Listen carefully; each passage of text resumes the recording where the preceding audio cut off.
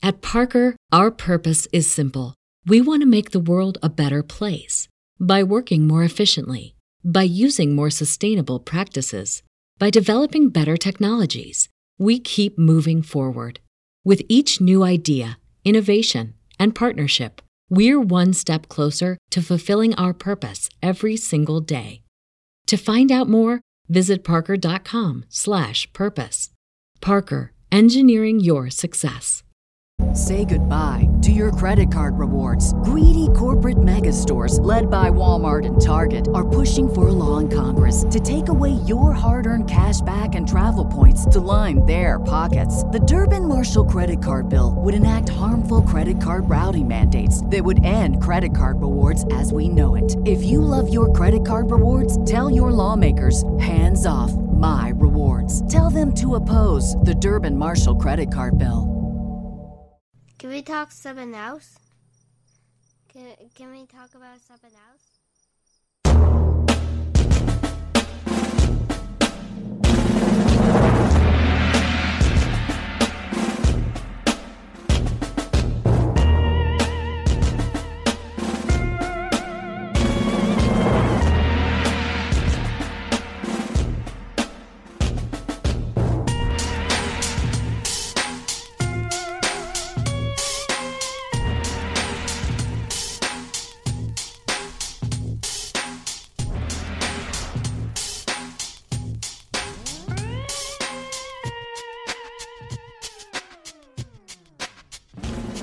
Hello,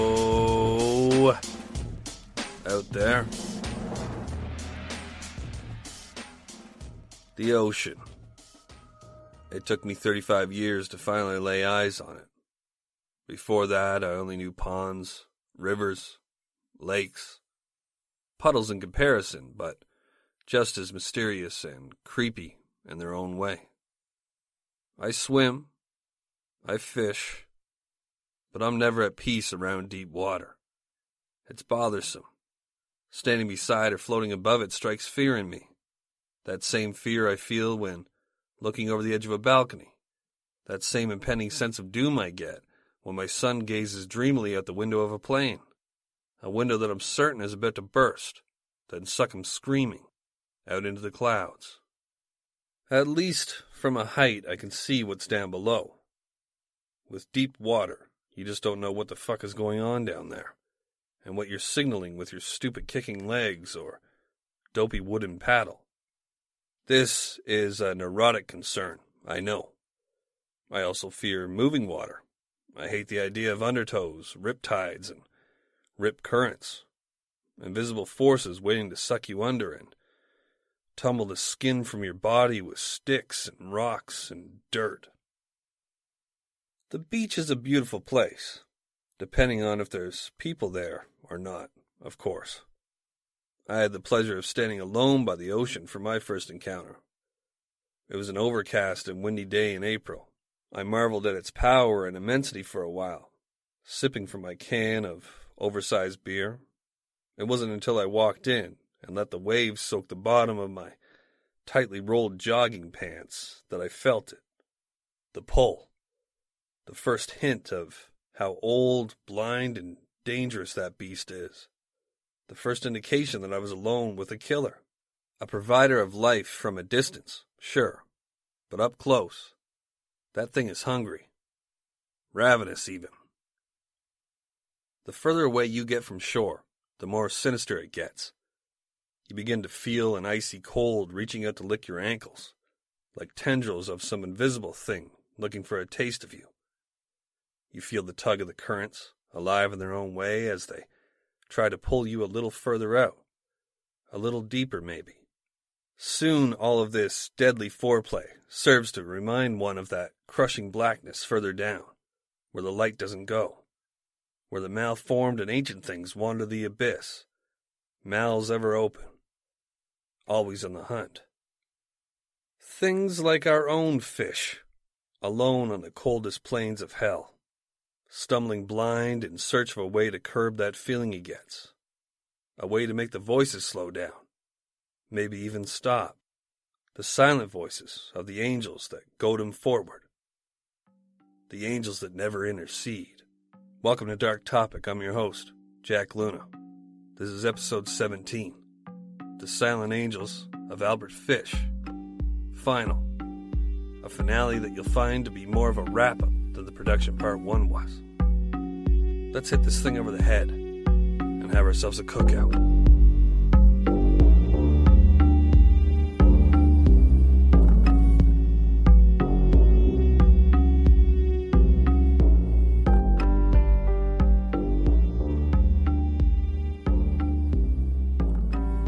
More than half a decade has passed since little Gracie Budd disappeared behind the gray suit coat of a kindly old man who charmed his way into her family's good graces, then stole their most prized possession. Albert Fish, the man responsible, has yet to be identified by investigators. A number of men have arisen as suspects, but not the Fish. He's evaded capture, even suspicion, since making off with the 10-year-old, tucked under his slender arm like a loaf of bread. By now, she'd be 15. If she is out there somewhere, she's nearly old enough to make it on her own.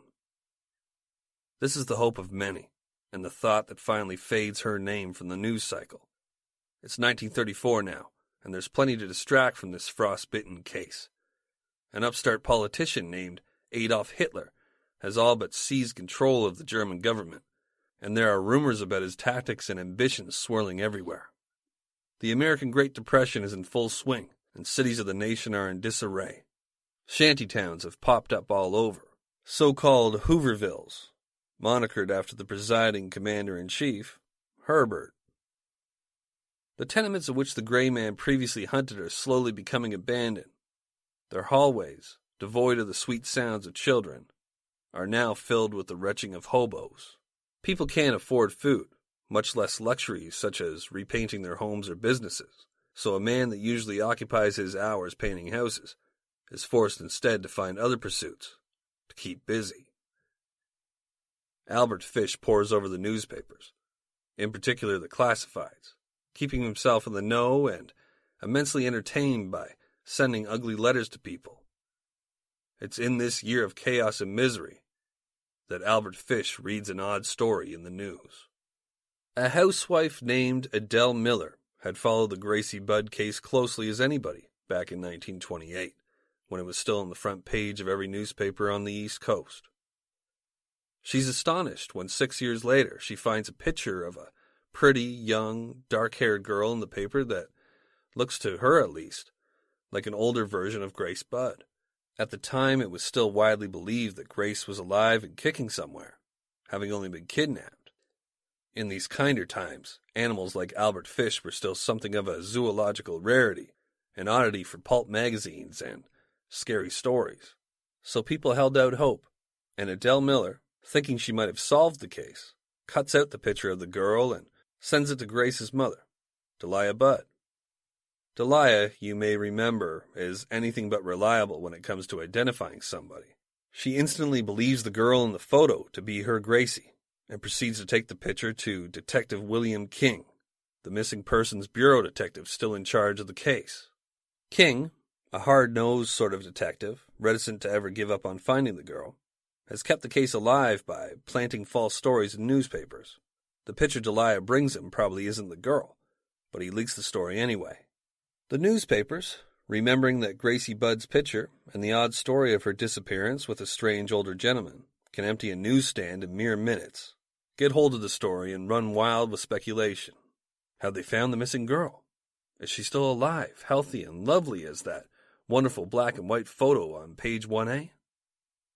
The answer, of course, is no. Florence Swinney, a 16-year-old, identifies herself as the girl in the picture from the Daily Mirror newspaper. A bit of disappointment follows this revelation, and all the involved parties resume the lives they've been living before this bit of excitement. All, that is, save a functionally unemployed house painter who has nothing but time to read the paper. It takes him about 6 months to write Delia Budd his own letter. It arrives November 12th, mailed just the day before from the Grand Central Station post office. Delia, barely able to read, hands the letter to her son, Edward. Edward reads the letter quietly, his mother probably nagging him to tell her just what the hell it entails. He doesn't say a word as he reads, though his face drains of color in the process. Edward fights off his distraught mother and exits the home once finished. He stumbles down the street, holding the letter behind him like one might hold a bag of dog shit. When he finally reaches Detective King's office and hands the pages over, they are wet from the perspiration of his palm. Here's what he didn't want his mother to hear. It's with reluctance when I say that Fish was a talented writer, though it's not so obvious here as it is later. The first half of this letter certainly sounds like a work of creative fiction. I'm sure I'm not the only one who believes he's imparting personal experience through the character he refers to in the beginning. Quote, "My dear Mrs. Budd, in 1894, a friend of mine shipped as a deckhand on the steamer Tacoma, Captain John Davis. They sailed from San Francisco to Hong Kong, China. On arriving there, he and 2 others went ashore and got drunk. When they returned, the boat was gone. At that time, there was a famine in China. Meat of any kind was $1 to $3 a pound. So great was the suffering among the very poor that all children under 12 were sold for food in order to keep others from starving. A boy or girl under 14 was not safe in the street. You can go in any shop and ask for steak, chops, or stew meat. Part of the naked body of a boy or girl would be brought out and just what you wanted cut from it. A boy or girl's behind, which is the sweetest part of the body and is sold as veal cutlets, brings the highest price. John stayed there so long that he acquired a taste for human flesh. On his return to New York, he stole 2 boys, one 7, one 11. He took them to his home, stripped them naked, and tied them up in a closet, and then burned everything they had on. Several times every day and night he spanked them, tortured them, to make their meat good and tender. First, he killed the 11-year-old boy because he had the fattest ass and, of course, the most meat on it. Every part of his body was cooked and eaten except for the head, bones, and guts. He was roasted in the oven, all of his ass, boiled, broiled, fried, and stewed. The little boy was next, and he went the same way. At that time, I was living at 409 East 100th Street. He told me so often how good human flesh was, and I made up my mind to taste it. On June 3rd, 1928, I called on you at 406 West 15th Street and brought you pot cheese and strawberries. We had lunch. Grace sat on my lap and kissed me. I made up my mind to eat her. On the pretense of taking her to a party, you said yes, she could go. I took her to an empty house in Westchester I had already picked out. When we got there, I told her to remain outside. She picked wildflowers. I went upstairs and stripped all my clothes off. I knew if I did not, I would get her blood on them. When all was ready, I went to the window and called her. Then I hid in the closet until she was in the room. When she saw me all naked, she began to cry and tried to run down the stairs. I grabbed her, and she said she would tell her mama. First I stripped her naked. How did she kick, bite, and scratch? I choked her to death, then cut her in small pieces so I could take the meat to my rooms, cook, and eat it. How sweet and tender her little ass was roasted in the oven. It took me 9 days to eat her entire body. I did not fuck her, though I could have if I wished. She died a virgin." End quote. The immediate desire of everybody involved is to discredit the letter entirely. What it details is just too awful. But certain details included in the letter make Detective King all but positive that it had to have come from Grace's abductor, and now, possible murderer. First, there's the address, which the man gave as 409 East 100th Street, which is right in the area the police suspected, near the Western Union office from which his telegram to Edward was sent the day before Grace's abduction. Second, King compared the handwriting on the Western Union receipt to the handwriting in the letter sent to Delia Budd, and found they looked fairly similar. Both perhaps had that sort of shaky calligraphy you can only really manage when you're suffering from a dozen sewing needles shoved up into your grundle. King sets out to find the letter writer, his first step being to check the address on the stationery used to write and send it. The envelope the buds received included initials, NYPCBA, and a Lexington Avenue address that King tracks to the New York Private Chauffeurs Benevolent Association. His original suspicion is that one of the employees of this place is the culprit, so he talks to the head of the union, Arthur Ennis. Ennis shares that, yeah, that's our stationery, but I don't recognize the handwriting. He goes the distance for the detective, comparing the handwriting to the written registration forms for every member of the union. They come up empty, meaning that most likely the guy either doesn't work for this Benevolent Chauffeurs Association or they don't have the handwriting on file. This is no surprise, as the benevolent chauffeurs sound like a group of good heads, the types who maybe only show aggression when competing against the illustrious lads of the lavatories at the summer softball tourney. They're our rivals. King has Ennis drum up an emergency meeting of this gentlemanly union, where he asks for their help in tracking down the stationery, but generally these folks can't really help him with anything other than making him feel comfortable.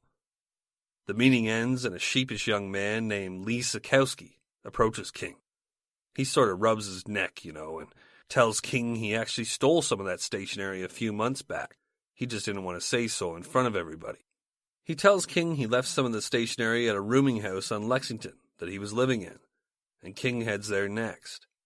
He finds no record of a Howard, Fish's alias, or anybody matching his description at this place. He goes back to Sikowski, who tells him, "Oh shit, yeah, I remember I was also living at a place on 200 East 52nd Street when I stole that stationery. Room 7, as a matter of fact." And King heads there, post-haste. He talks to the landlady, Frieda Schneider, who tells him that, yes, they had a frail, older-looking guy with a mustache living there. But his name was not Howard. It was Fish. Albert Fish. She goes on to share that Fish doesn't really live there anymore, as the detective furiously jots down notes. This Fish had moved out a few months back, but was probably going to return in mid-December to pick up a check his son was expected to send. King checks into Fish's old room number 7, and begins a round-the-clock stakeout that lasts well into the next month. In the meantime, he looks into Fish's son, who he finds out works for the Civilian Conservation Corporation. He gets the boss there to agree to send him an early warning when the new paychecks are sent out. That's December 4th. King waits around for his suspect, as patient as any fisherman has ever been. But the bobber never dips. The hole, apparently, is deserted. For now.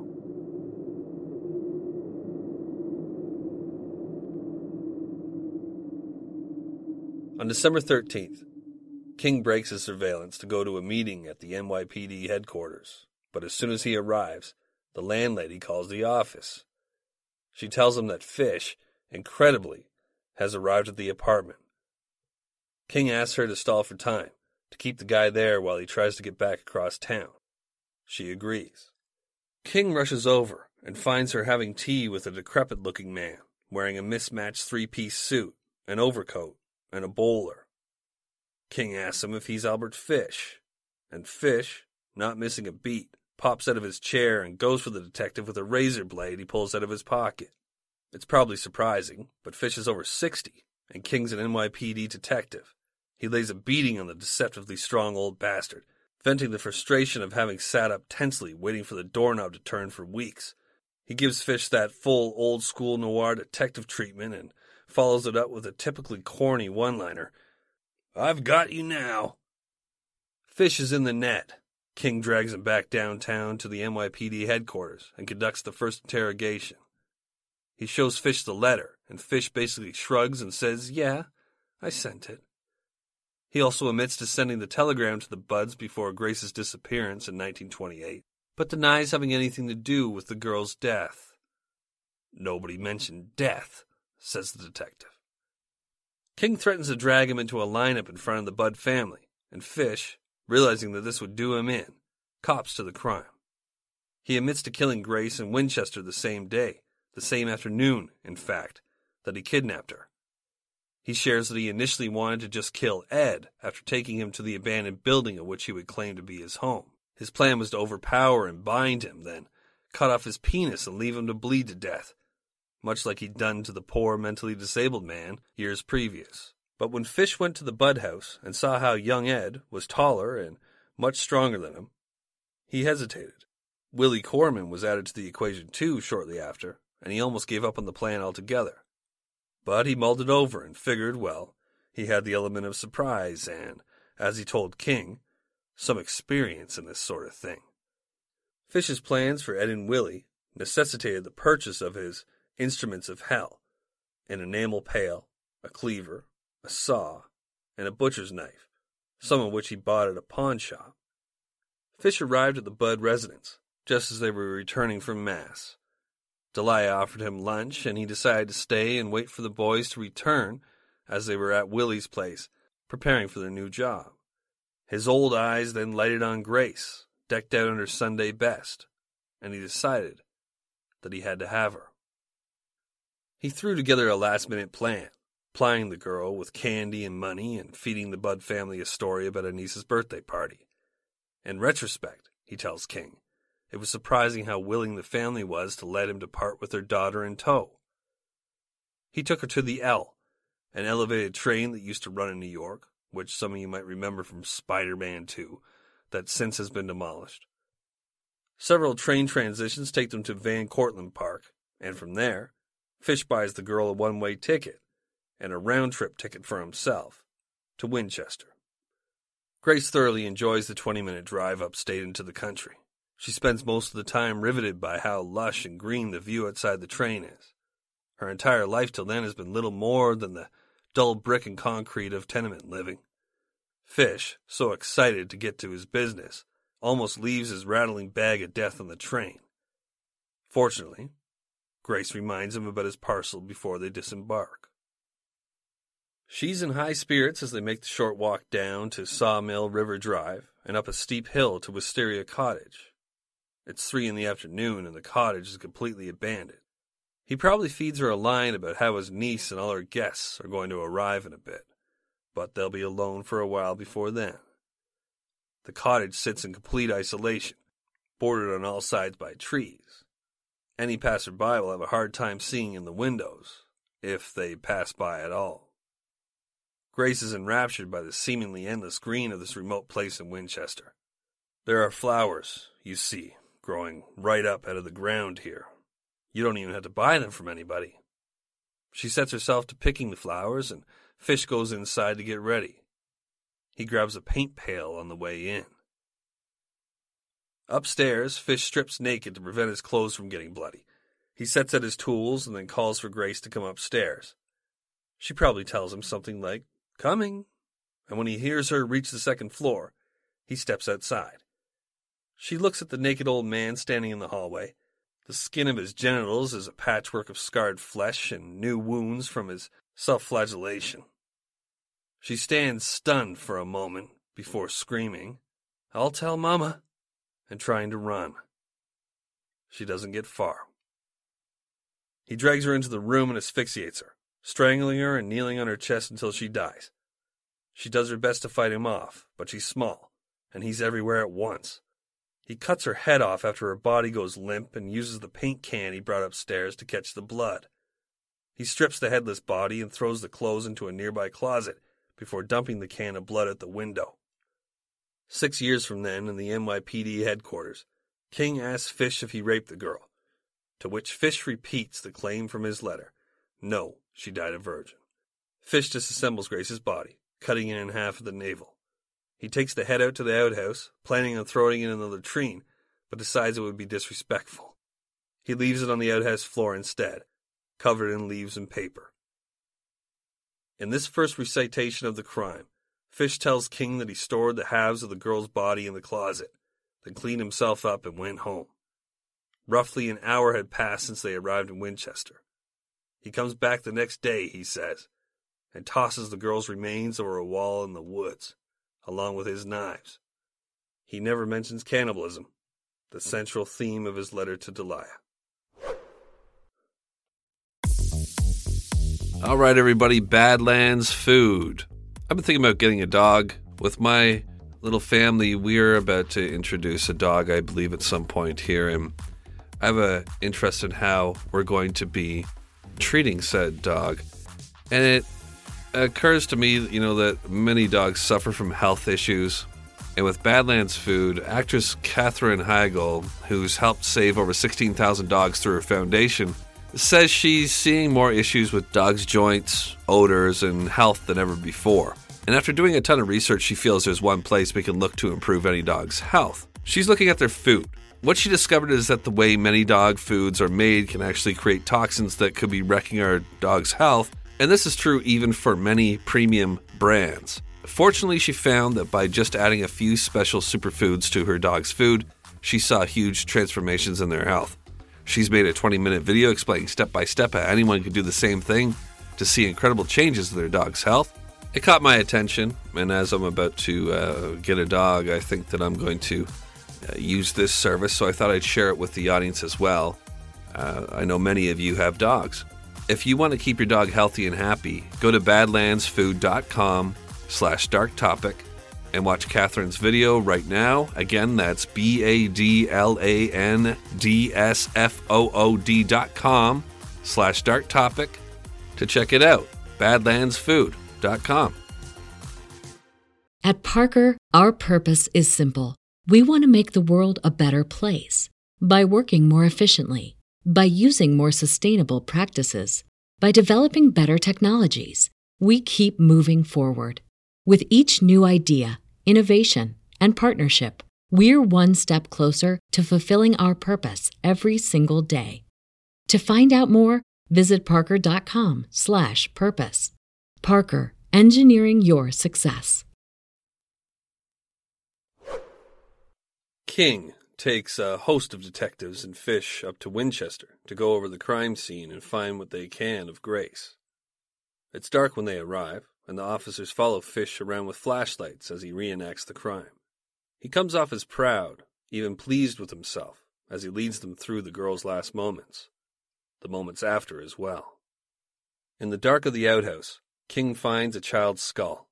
It's clear Fish isn't fucking around at this point, and the local authorities, who should be responsible for the murder investigation in this district, are called in. By 9 that same night, Wisteria Cabin is full of police and surrounded by reporters. The officers hunt through the night, finding Grace's bones scattered throughout the woods. They also find a saw and a cleaver, though Fish's butcher knife is nowhere to be found. Detectives are most certainly struck by how surreal this scene is. Here they are, out in the beauty of this late evening, under a blanket of stars, collecting the pieces of a little girl at the direction of an old man who could have been her grandfather. The mood is somber, only lit in any way by the gray flesh of Albert Fish that seems almost radiant in the dusky glow of a near full moon. His eyes appraising the horror of what he's done, like a proud architect, of something he knows will be timeless, and of which could never be replicated, unless another like him is sent from the depths above, with specific and unnatural intentions only a handful of souls will ever be capable of bringing to fruition. The Budd family is called in to identify Fish, and Delia isn't the first person to positively ID somebody for once. Her son Edward sees Fish and shouts, "You dirty old bastard," before having to be restrained by the cops when he lunges for the man. Fish makes a half-assed show of pretending he doesn't know the Budd family, but he gives up that he knows Albert, the father, during interrogation. All the while he's being questioned, he's direct and matter-of-fact about everything, coming off as mostly bored by the proceedings. More of Grace's bones are dug up by Wisteria Cottage, and all the while the newspapers try to come up with a fitting moniker for New York City's most strange and horrific animal. They call him the Ogre of Murder Lodge, the Aged Thrill Killer, the Orgiastic Fiend, Modern Bluebeard, and the Brooklyn Vampire. But the one that sticks, the one that withstands the test of time, is the Werewolf of Wisteria.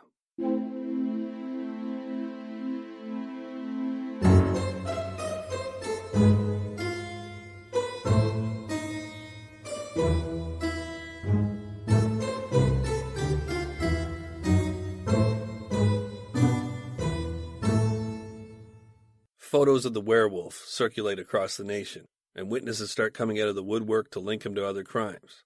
Beatrice Keel's attempted kidnapping is linked to him, and soon Fish finds himself facing murder counts for the deaths of Francis McDonnell and Billy Gaffney.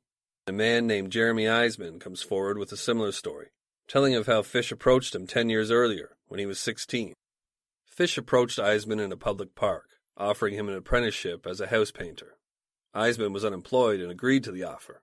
He followed Fish to Staten Island by train, where they walked on foot to an abandoned, isolated house. Just like with Grace, he told Eisman to hang around outside for a moment while he went inside to get things ready. Eisman agreed, and Fish went in. But while Eisman was standing around, an elderly black man approached him and ominously spoke, saying this, quote, "I seen many kids go into that house, but none of them ever came out." End quote. Eisman took the hint and bailed, running straight to the police with Fish's description. When he came forward 10 years later, and the description matched, the police knew he wasn't just making up a story to get attention, as previously deduced. He wasn't the only one who came to police for a second time with information about Albert Fish. Joseph Meehan, who'd come forward in 1927 after young Billy Gaffney vanished out of his tenement in the hands of the boogeyman, saw Fish's picture in the paper and contacted the police again. Meehan had been the train driver who'd seen a crying boy wearing nothing but shorts and an undershirt in February in the company of an odd older man on the train. Meehan and Eisman's testimonies, amongst others, created a vast framework of circumstantial evidence connecting Fish to his various other crimes, but not enough to prove beyond the shadow of a doubt that he committed them. Fish, meanwhile, roundly denied all the charges against him, despite his own confessions and the mounting evidence. On December 27th of 1934, Fish's last year as a free man and his 64th on earth, he was charged with the murder of 8-year-old Francis McDonnell, the policeman's son from Richmond County, who'd been found strangled with his own suspenders so badly they cut into his flesh. Though this is surely a drop in the paint bucket when it comes to the gray man's crimes, it's enough to go forward, and a trial date is set.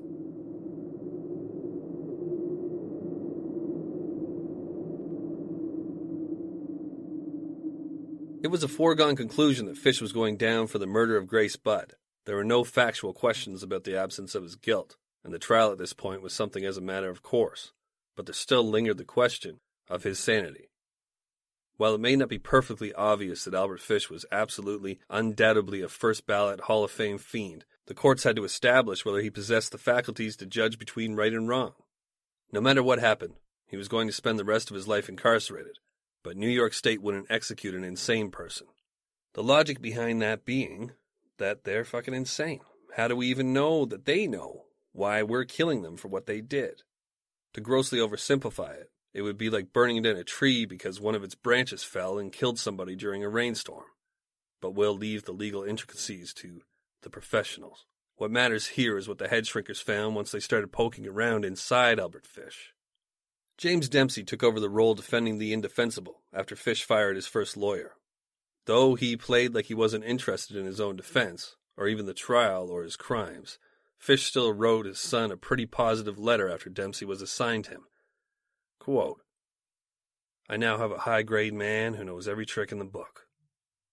Dempsey, a former DA of Winchester County, where Grace was murdered, immediately brought in 2 alienists, an old-school term for psychiatrists specifically tasked with assessing a defendant's sanity. Eli Joliffe and Frederick Wertheim.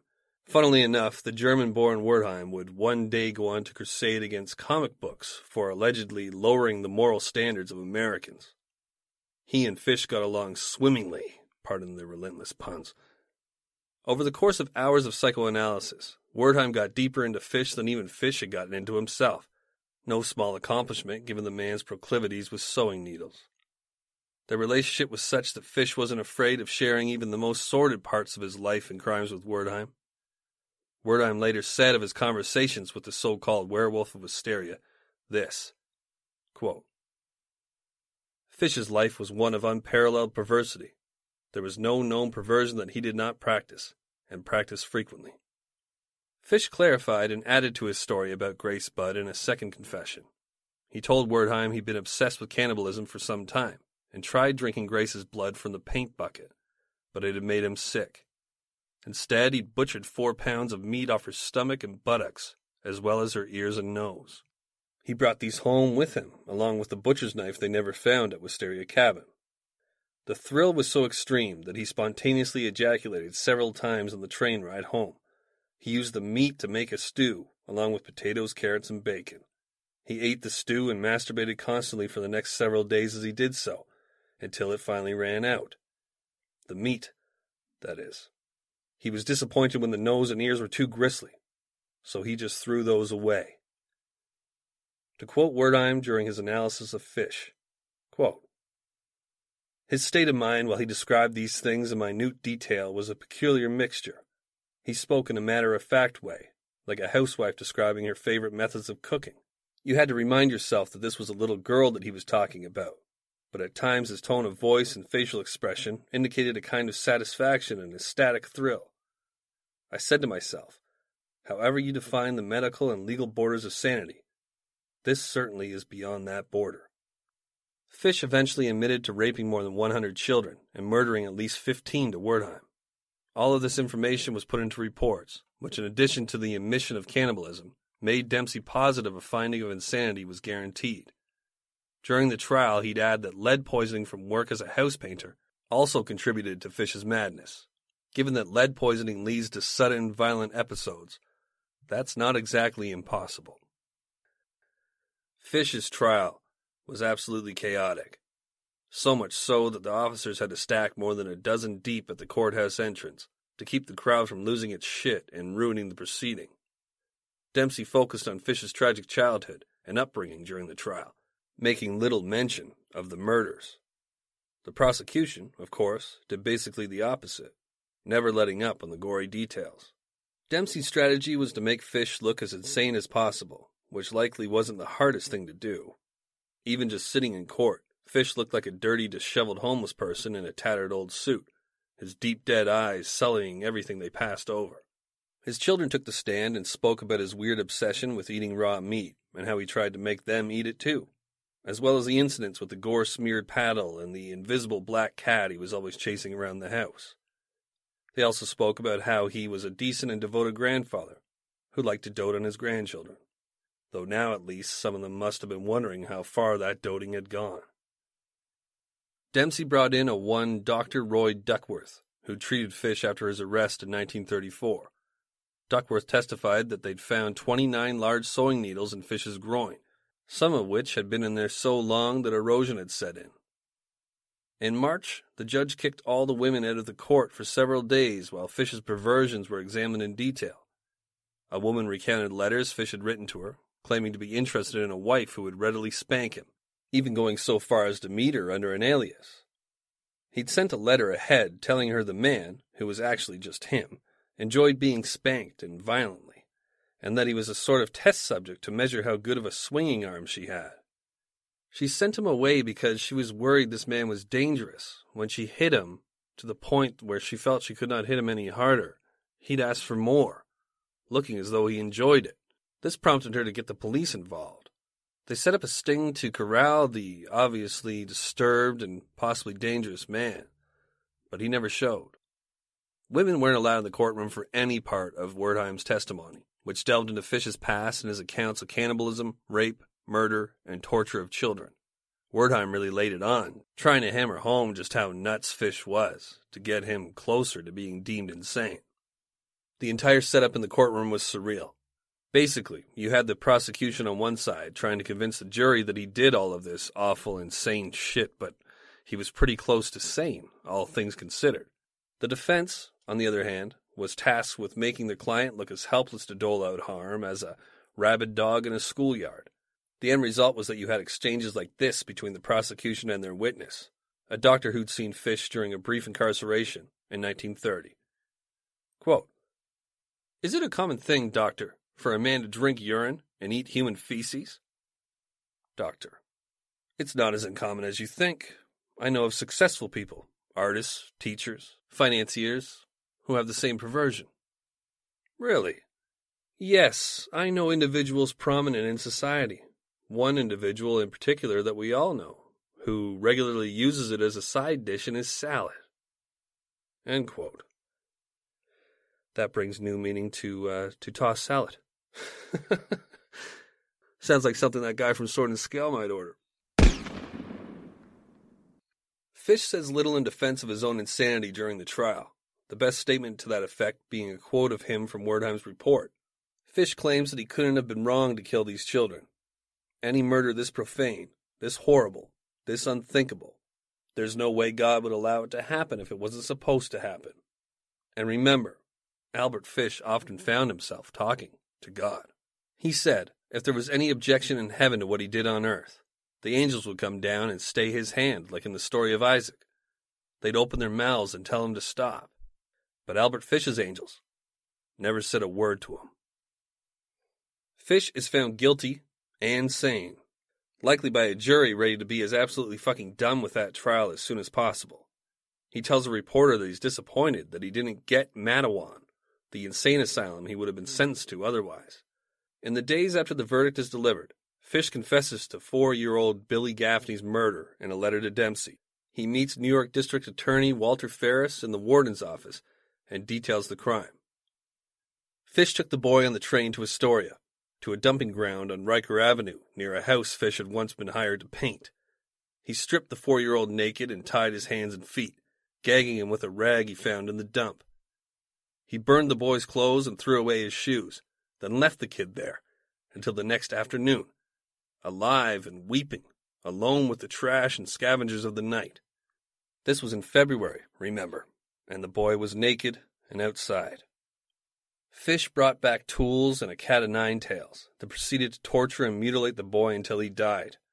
Before the end, Fish would gouge his eyes, whip him until his skin bled, cut off his ears and nose, and slice his mouth open from ear to ear. Finally, he cut into the boy's stomach with a knife and drank blood from the open wound. After the little boy died, he sliced the body up into pieces, putting most of Gaffney into old potato sacks weighted down with rocks.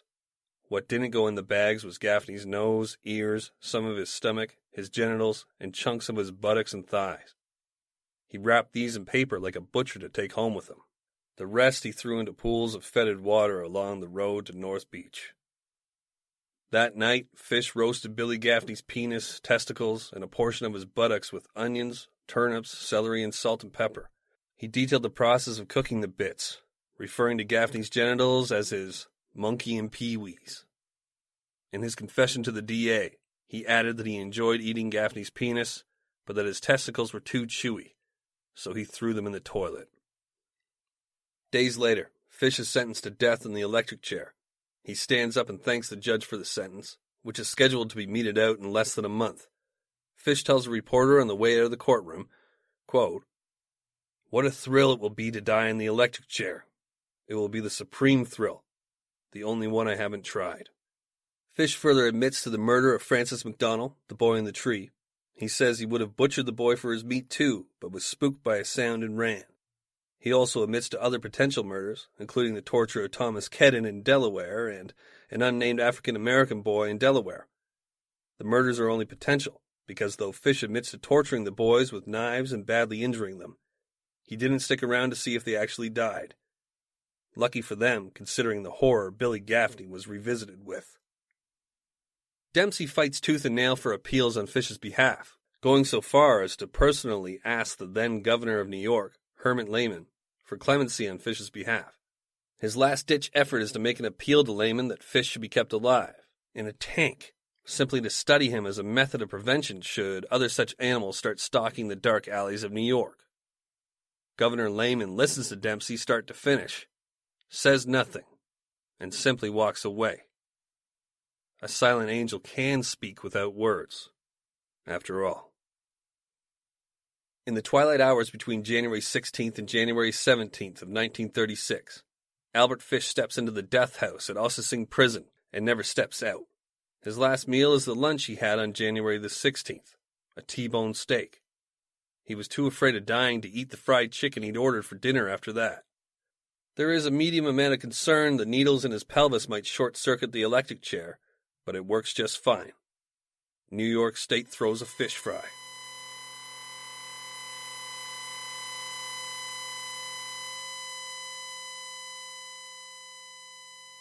Albert Fish is a strange case, made even more bizarre by how uneven his temperament was across the board. His children and grandchildren stuck with him throughout the trial, never really doubting the crimes he committed, but sticking by him all the same. He spoke lovingly of them when given the floor, talking about how good of a dancer a grandchild of his was, a grandchild that was the same age as Grace. All of that in stark contrast, of course, to the monster he was in his shadow life. But perhaps the best person to sum up Albert Fish is Fish himself. I'll leave you with this, a description of the man in his own words, read by Tyler Bell, who worked so hard on this case. If you can't tell already, I'm slowly dragging Tyler from his fiction into the horrible realities of true crime. And he is made for this. Take a listen. Albert Fish, brought back one more time before we all shove him back down where he should stay, below the surface of reality, or out in that locally proverbial cold brick of hell that occasionally sends us something to truly fear and accept as a standard for how horrible a human being can become.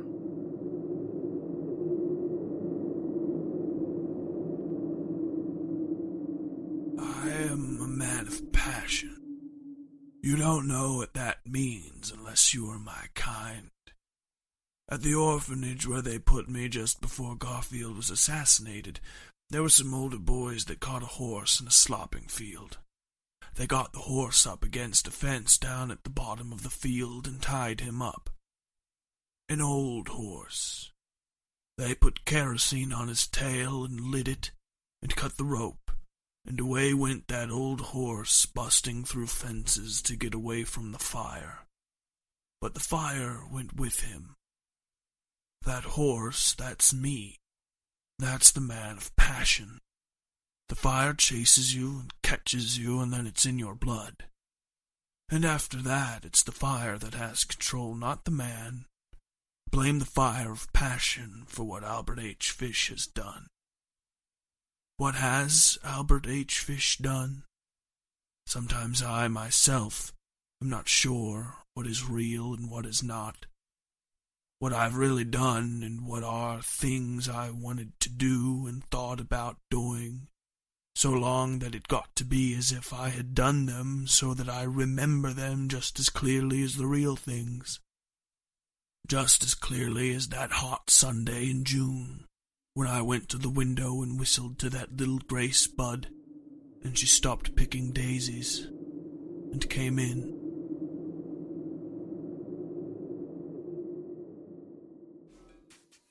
Dark Topic is an 1159 media production. To support on Patreon, visit patreon.com/darktopicpod. For merch, or just to reach out, visit darktopicpodcast.com.